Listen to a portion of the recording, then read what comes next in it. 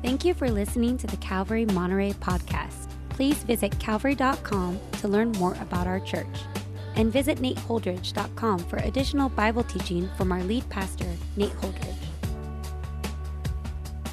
Teaching today is our lead pastor, Nate Holdridge. All right, good morning, everyone.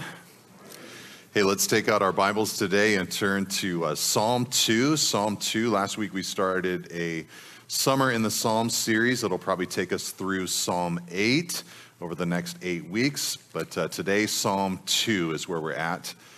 And as you're turning there, probably I should address the fact that Pastor Nate did get a haircut. I wanted to point that out to you guys. When a man my age cuts his hair like this, it's usually because his hair is thinning a little bit or his hairline is receding and he's trying to beat it to the punch. Obviously, I did it because Justin Bieber did it earlier this year. But this is me, so there you have it. A little tutorial for you, though, that might be helpful. When somebody does cut their hair like this, don't say, "Did you lose a bet?" or "Why did you do that?" Say, "Man, that looks good on you." That's the way to roll. All right, Psalm 2 today is our passage. Last week, Psalm 1, to me, it's my favorite of all the Psalms. It's so beautiful. Today, this psalm is, I don't know if confrontational is the right word, but it really does paint a picture of a contrast between the Psalm 1 life and the way so many want to go. So let's read it together and try to ask God to give us sensitive hearts to receive from it. Verse 1, "Why do the nations rage and the peoples plot in vain? The kings of the earth set themselves, and the rulers take counsel together against the Lord and against his anointed, saying, 'Let us burst their bonds apart and cast away their cords from us.' He who sits in the heavens laughs, the Lord holds them in derision. Then he will speak to them in his wrath and terrify them in his fury, saying, 'As for me, I have set my king on Zion, my holy hill.' I will tell," verse 7, "of the decree. The Lord said to me, 'You are my son. Today I have begotten you. Ask of me, and I will make the nations your heritage and the ends of the earth your possession. You shall break them with a rod of iron and dash them in pieces like a potter's vessel.' Now therefore," verse 10, "O kings, be wise, be warned, O rulers of the earth. Serve the Lord with fear and rejoice with trembling.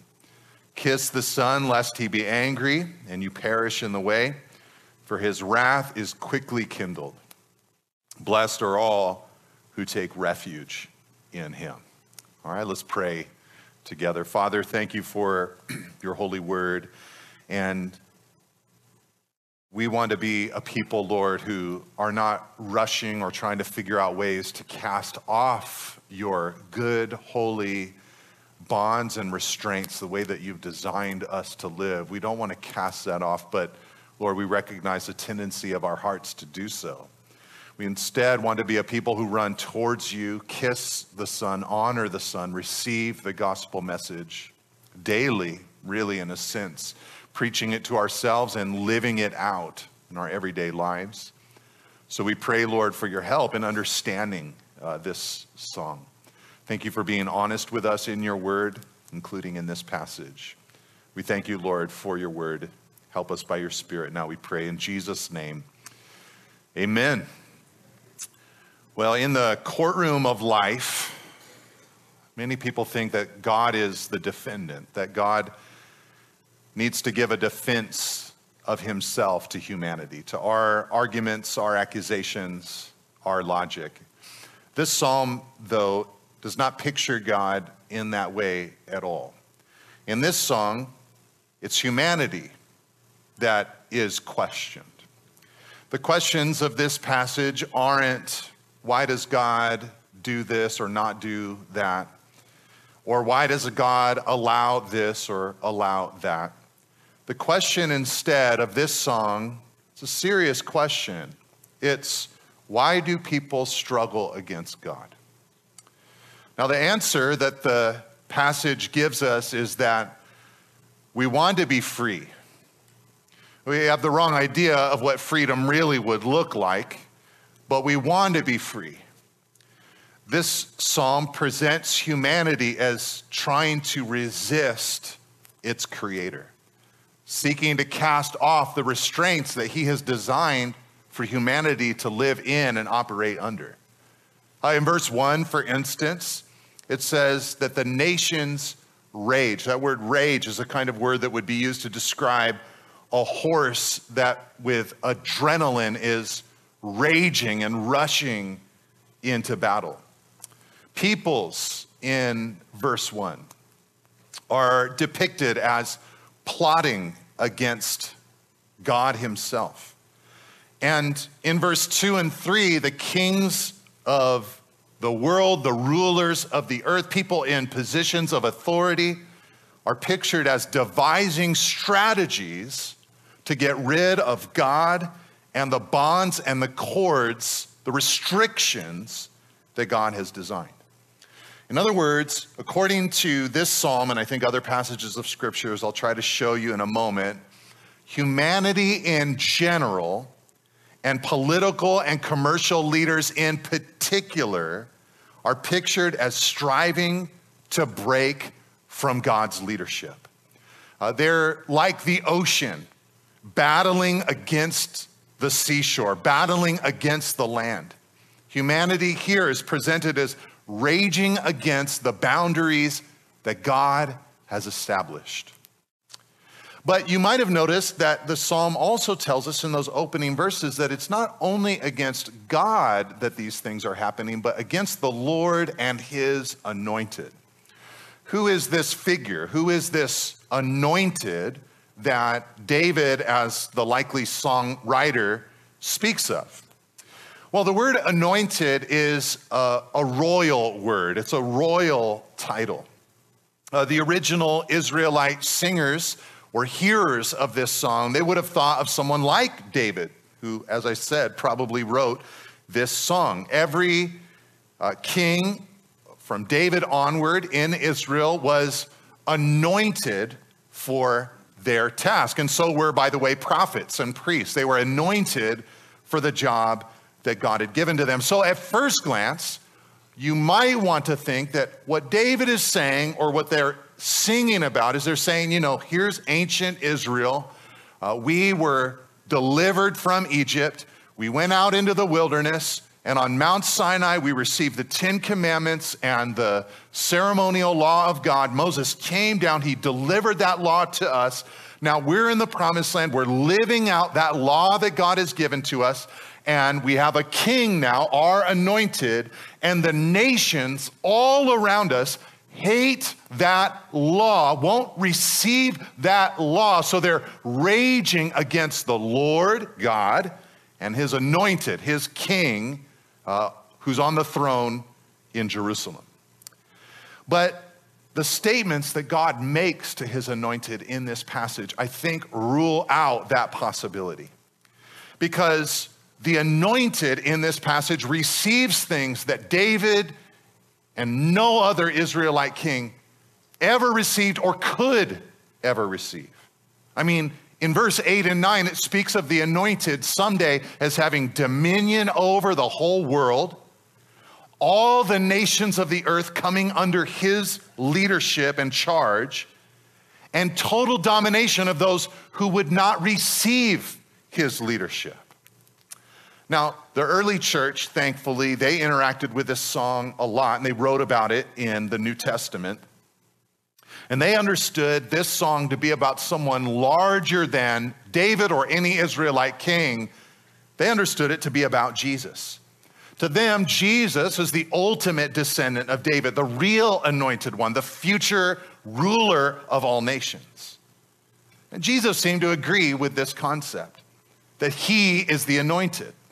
For instance, when he arrived, he made a point of quoting from the book of Isaiah when he said in Luke 4:18, "The Spirit of the Lord is upon me because he has anointed me." He knew that he had an anointing, a calling from God. So For us today, we understand that King Jesus has come. The kingdom is now at hand.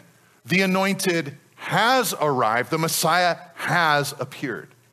Now, the psalm is clearly also anticipating not just that the anointed has come, but that the anointed will come, because it's alluding to the day when, as we learn in places like the book of Revelation, Jesus will be revealed as the King of Kings and as the Lord of Lords. So in a sense, what the psalm is doing is showing Jesus as the ideal king. And this was important during Israel's monarchy, especially because they had so many duds of kings, failures of kings, even many who started out well, who then faded later. Inevitably, even the best kings would let them down. But this psalm is promising a day when the best king, the purest king, the holiest king would arrive and rule. So everything that the psalm is describing, the tumult, the rebellion, the resistance against God, what it's describing is a resistance against God the Father and God the Son.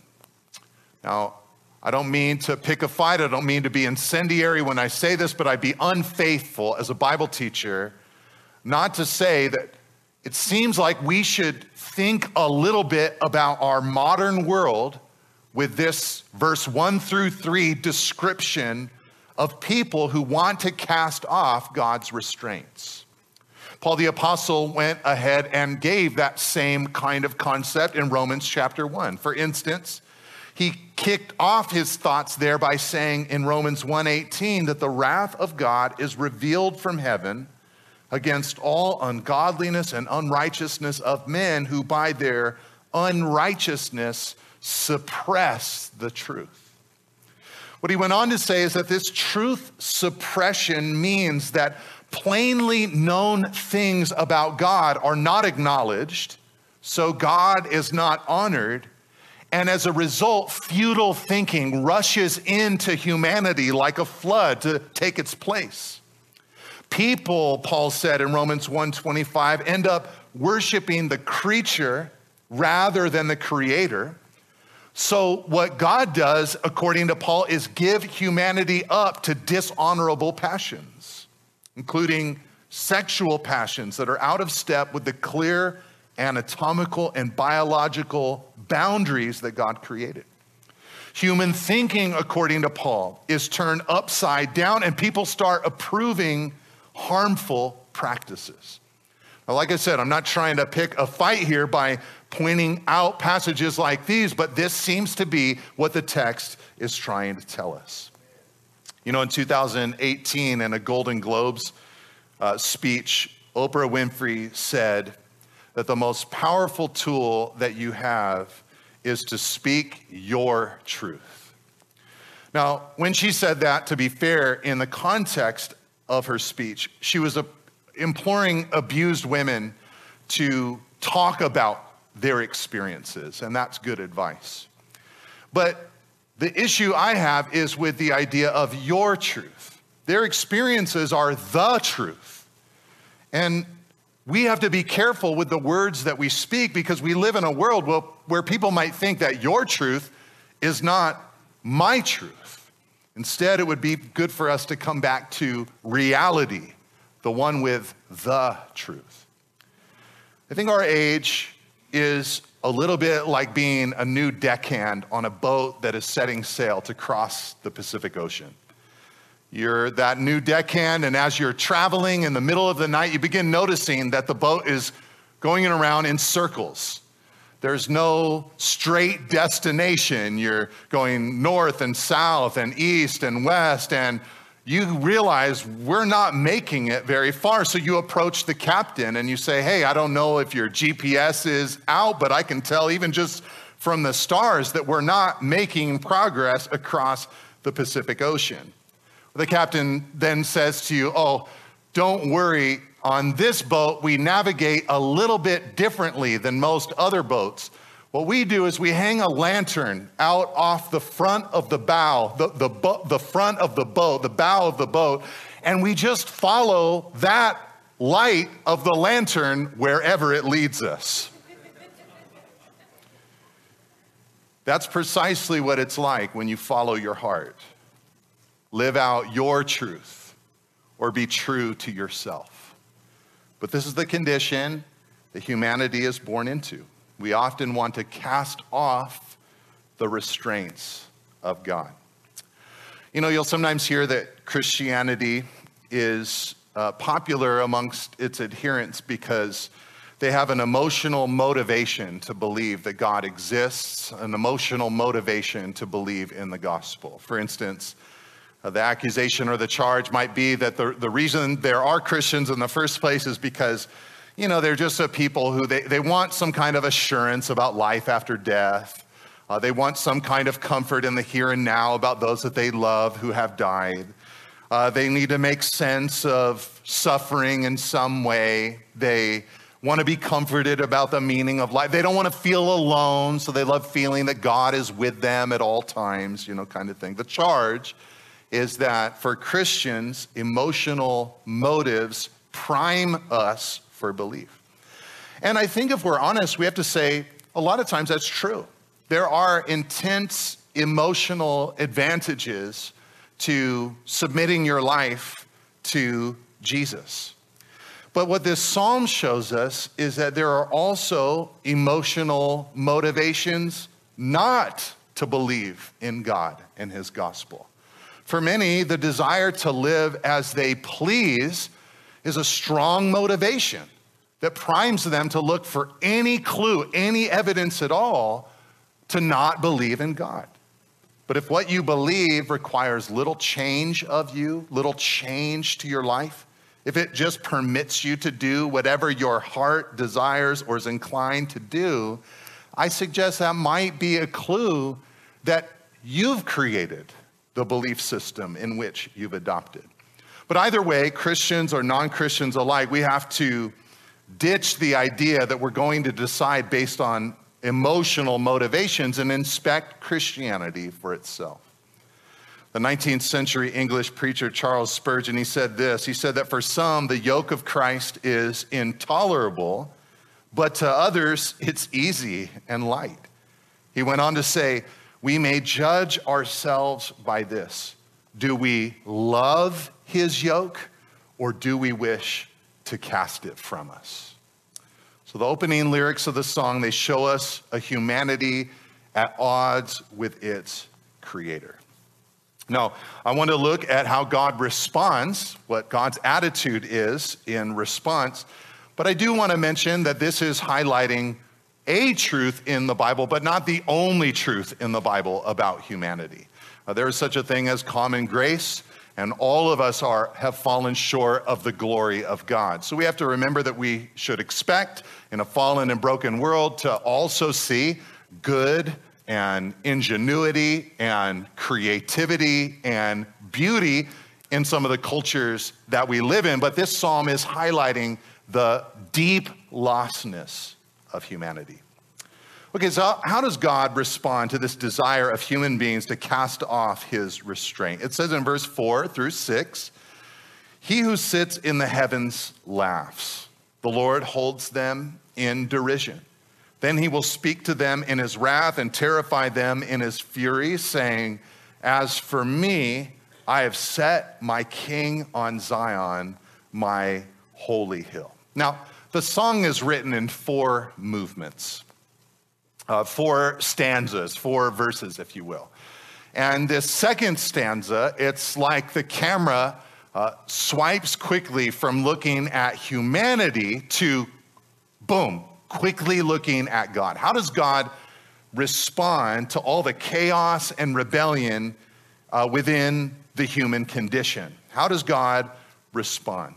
You know, as he's scrolling through the attitudes of humanity, what does he do? Well, it says here, firstly, that he laughs. He laughs. This is poetry.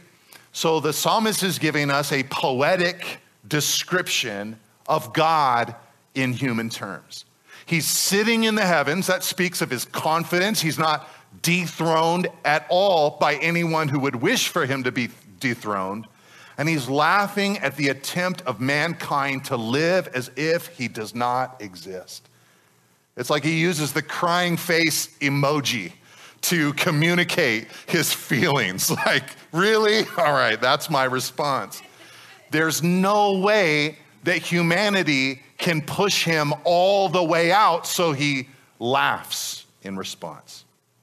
And in verse 5 and 6, in his wrath and fury, God simply does what God wants to do. He installs his king onto his holy mountain. This means that God is moving forward with his plans regardless of how humanity feels about him. It's like the psalmist is depicting God as one who needs no hall pass, needs no permission, needs to win no election, to just do what he is planning on doing. One day, all the kingdoms and philosophies of this world will fade, and God has declared that his kingdom and his ethics will cover the earth like the water covers the sea. Isaiah 11, verse 9. God is simply going to carry out his purpose no matter how human beings feel about it. And what God will do, according to this psalm, is install his king, his son, to rule the kingdom. The psalm tells us that this is certain because God has said it in the form of a decree. So what is that decree? Well, that's the third movement of the song in verse 7 through 9. So let's read it again together. He says, I will tell of the decree.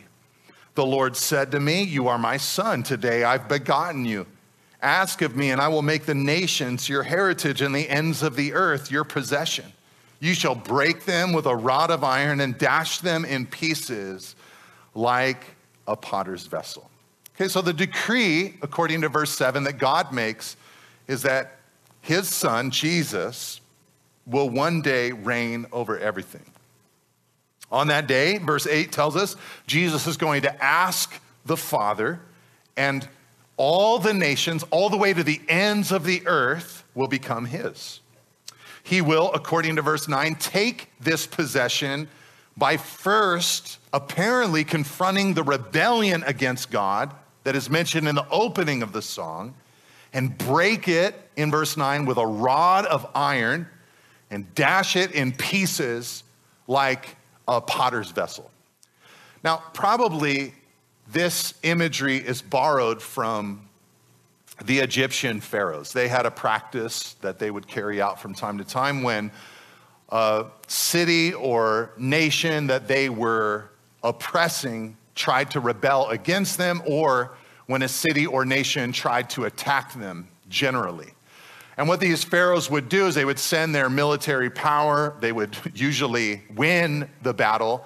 And then in symbolism, they would go into a room that was filled with clay pots, and they would take a rod or a scepter, and they would smash those pots. It was like they were saying, my authority, my power is going to crush this pot, just as my authority and my power is going to crush the rebellion that has been attempted against me. And what's pictured here is that when Christ returns, everything in rebellion against him, everything out of step with who he is and God's nature and character, all the death and sin and injustice and prejudice, all of that will bow before him as he rules with that same rod of iron. Now, what's being pictured here is a buildup of human history to an abrupt point where King Jesus is revealed, conquers, and then reigns supreme. I don't know if you've ever taken a Coca-Cola and put it in the freezer to try to make it colder quicker because you didn't have it in the refrigerator, you just had it in the cupboard or something, and then you forgot that you put a Coke in there. You know what happens because it's a carbonated beverage. It begins to expand, and eventually it explodes there in the freezer. The idea here is that our world is undergoing a similar process. God is long-suffering, but a moment will come when humanity's incongruence with him can be tolerated no longer. And at that point, Christ will put down everything that is out of step with himself and become ruler of all. And because humanity is not depicted as those who are going to say, Jesus, we want you to lead us, because he won't be invited to do so, he must come with the rod of iron. He must come with force to take his rightful position. Now, as I'm saying these things, it might sound to some of you like a far cry from the gospel of grace that we preach today. But what I want you to know is that especially in its Psalm 2 setting, this is abundantly good news. Think about it. What are depicted here are kings of the earth who stir people up, who lead them in the wrong direction. And though the kings of the earth do this and the corporations of the world align themselves against God, what's depicted here is a king leader who will be consistently good and pure. This is good news. In his book, Strange Days, Life in the Spirit in a Time of Upheaval, pastor-author Mark Sayers wrote, "The good news is that God is no cynic who delights in human misery and mayhem. Instead, he has a plan. Psalm 2 speaks of a Davidic earthly king whom God chooses and promises, I will make the nations your inheritance and the ends of the earth your possession. Psalm 2, verse 8. This is no king of the world who rebels against God and sows discord. Instead, this king is God's son, ruling from God's holy mountain." All right, but what qualifies Jesus to take that position of worldwide leadership as the King of Kings and Lord of all lords?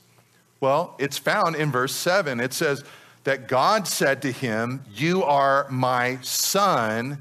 Today I have begotten you." You are my son. Today I have begotten you. Now, if we had no understanding of the passage's background, we might think that what God is doing is pointing to the beginning point of Jesus' existence, as if Jesus did not exist in the past, and then a moment came where he began to exist. And that view would be problematic for us as Christians because our gospel and our theology depend upon a triune God, complete with a Son who, as the second person of the Trinity, took the judgment from the first person of the Trinity as a substitute for all of us. He died for us. But the context of the psalm shows us that this is not a birth psalm. It's not a beginning psalm. It's a coronation psalm. Kings were begotten into their kingly position on the day of their anointing. So when Jesus was anointed, when Jesus was begotten, how did that happen? When did that occur? How was Jesus anointed for his role as king? Well, you might have a lot of different episodes from the life of Jesus flashing in your mind right now. I mean, when he was born, that was pretty epic, right? I mean, I know it was a lot of anonymity there in Bethlehem, but there were also some cool signs and wonders that followed it. You know, the wise men arriving, the star, the angels out in the field singing a song to the shepherds arriving. So you might think of that moment. Or maybe you're thinking of Jesus's baptism. Remember, he came out of the water being baptized by his forerunner and cousin, John the Baptist, and the Spirit descended upon him, and the Father said, "This is my beloved Son, in whom I'm well pleased." You might even be thinking of the cross itself. Jesus, when he died, he shouted at the end of his 6 hours on the cross, "It is finished," and breathed his last. And with that, the earth shook and the veil in the temple was torn in two from top to bottom. You might think of some of those events as perhaps the event that caused Jesus to be begotten or anointed, declared the future king who would rule over all. But the New Testament saints, they wrote about Psalm 2 and they understood Jesus's resurrection to be the thing that caused him to become the begotten or the anointed king who will rule over all. Paul the Apostle said it this way in a sermon that he preached in Acts 13. He said to those listening, "We bring you the good news that what God promised to the fathers, This he has fulfilled to us, their children, by raising Jesus. As also it is written in the second Psalm, you are my son, today I have begotten you. So it's the resurrection of Jesus that, according to Psalm 2, is the moment where Christ was begotten for that rightful role as the king of the universe. A friend of mine pastors down in Southern California, and he happens to pastor the church that retired Hall of Fame baseball announcer Vin Scully. He announced for the Los Angeles Dodgers for many years. It's where Vin Scully goes to church. And one Easter, when before Vin was retired, he was there early for Easter service with his wife, and they were sitting there. So my friend approached him and, was a little starstruck and nervous, So he knew that the next day was opening day of baseball season. And so he said to Vin, he's like, big day tomorrow, right? And Vin said to him, well, today's an even bigger day, Pastor. And it was Easter Sunday, but my pastor friend was pretty confused and kind of starstruck. And so he's like, oh man, maybe I mistook what opening day was. Maybe it's today. What are the Dodgers doing today? So he asked him, he's like, why? What's today? Why? What's today? He kept asking him, what's today? And finally, in his Hall of Fame announcer voice, Vin Scully looked at him and said, well, Pastor, I don't know if you've heard, but today is the day that our Lord and Savior, Jesus Christ, rose from the dead.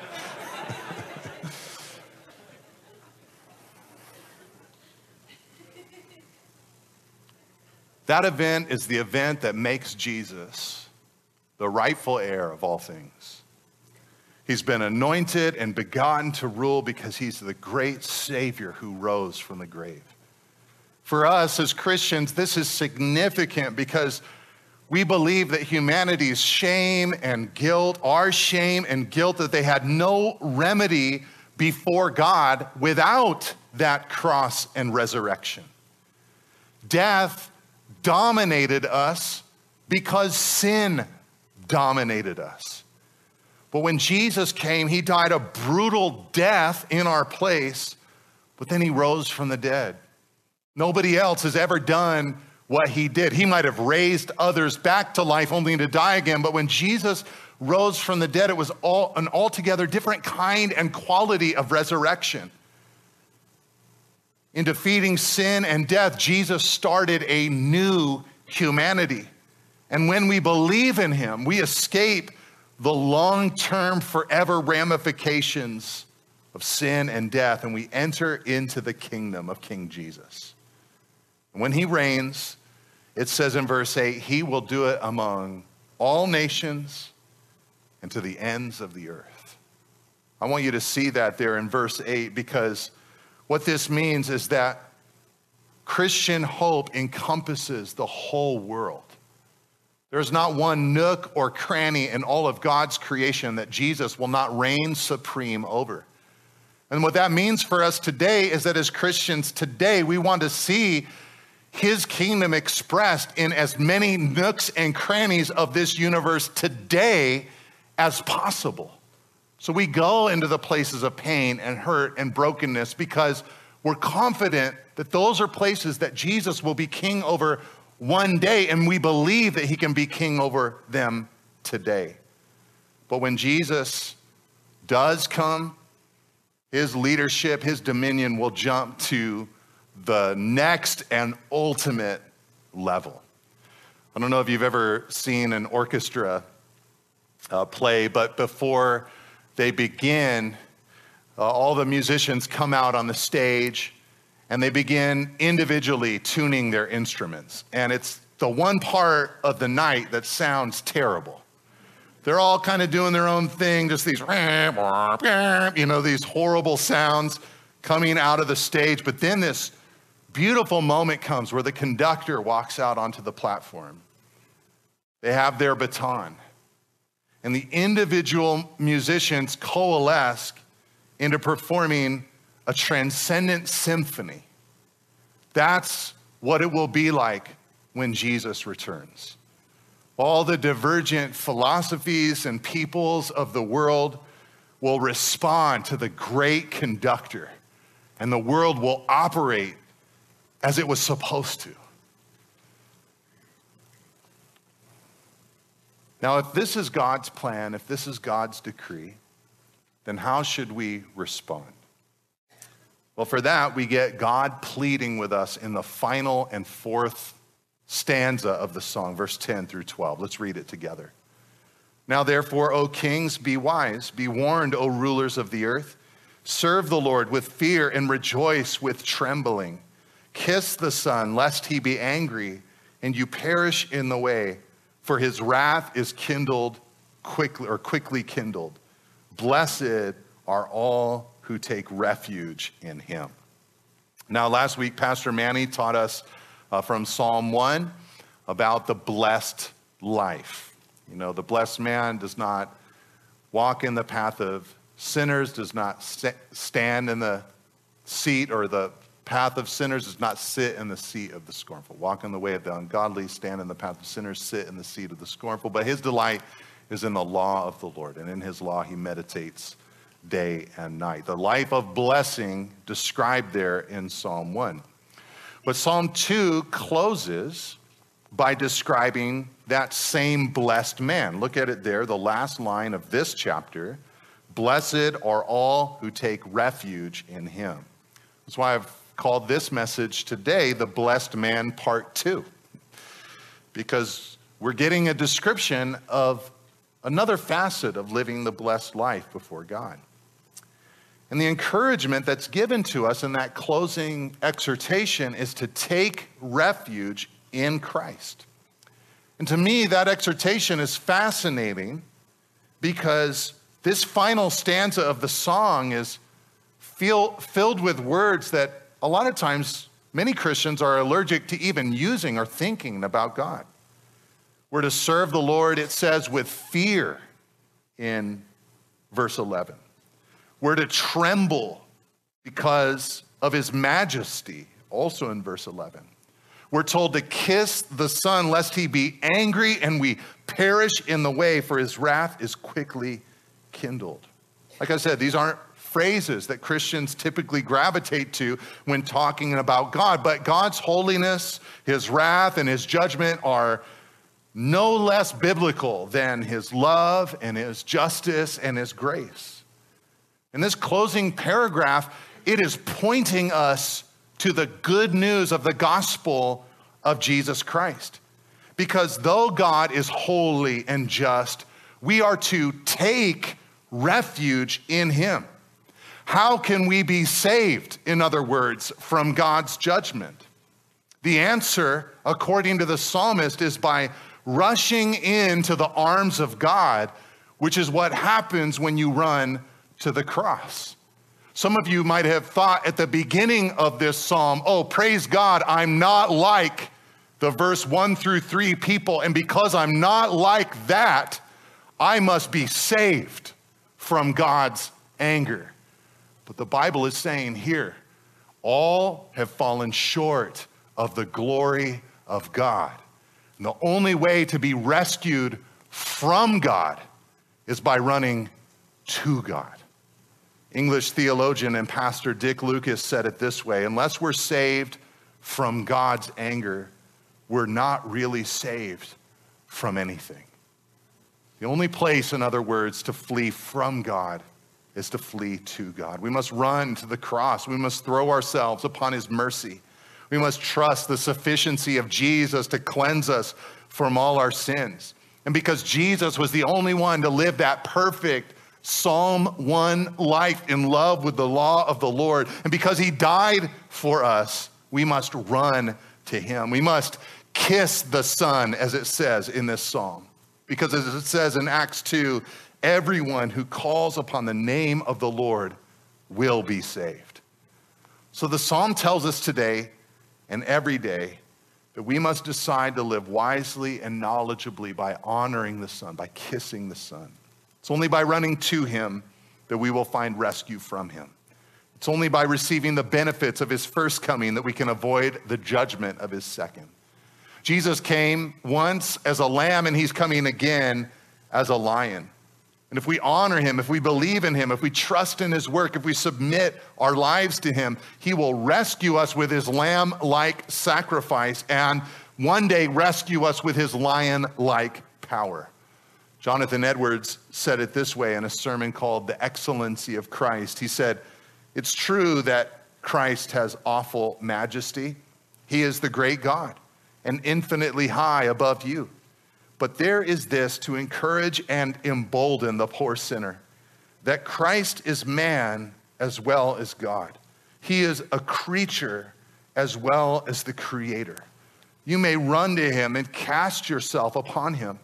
You will certainly be graciously and meekly received by him. Though he is a lion, he will only be a lion to your enemies, but he will be a lamb to you." When World War II ended, there were beautiful scenes of celebration all over Europe. Nations that were now free of Nazi tyranny were joyful because the enemy had been dealt the final fatal blow. The war was over. And as Allied troops began arriving in these various towns and countries, there were all kinds of iconic photos taken of citizens rushing out and greeting them and kissing them. Some of these portraits or pictures have even become statues because we want to commemorate that moment of great and final victory. These men were well received because they had won the victory for other people. Well, one day Christ will come and he will end the war of all wars. He will win the war of all wars. And in that victory, Jesus will banish all the brokenness, all the hurt, all the injustice that plagues us today. Every tear will be wiped away. There will be no hunger or prejudice or sin or death. Everyone and everything will prosper and flourish under his glorious reign in his forever kingdom. But to sing and dance and celebrate his victory over those powers on that day, we must honor Jesus right now. We must believe that all the straining of the nations to extricate themselves from the rule of God will be for nothing. Christ is coming. He is the decreed King of all. And to kiss him on that day, we must kiss him today. Thank you for listening. If you would like more teachings and information about Calvary Monterey, please visit calvary.com. You can also find books, teachings through the Bible, and articles from our lead pastor at nateholdridge.com. Thanks again for tuning in. See you next week.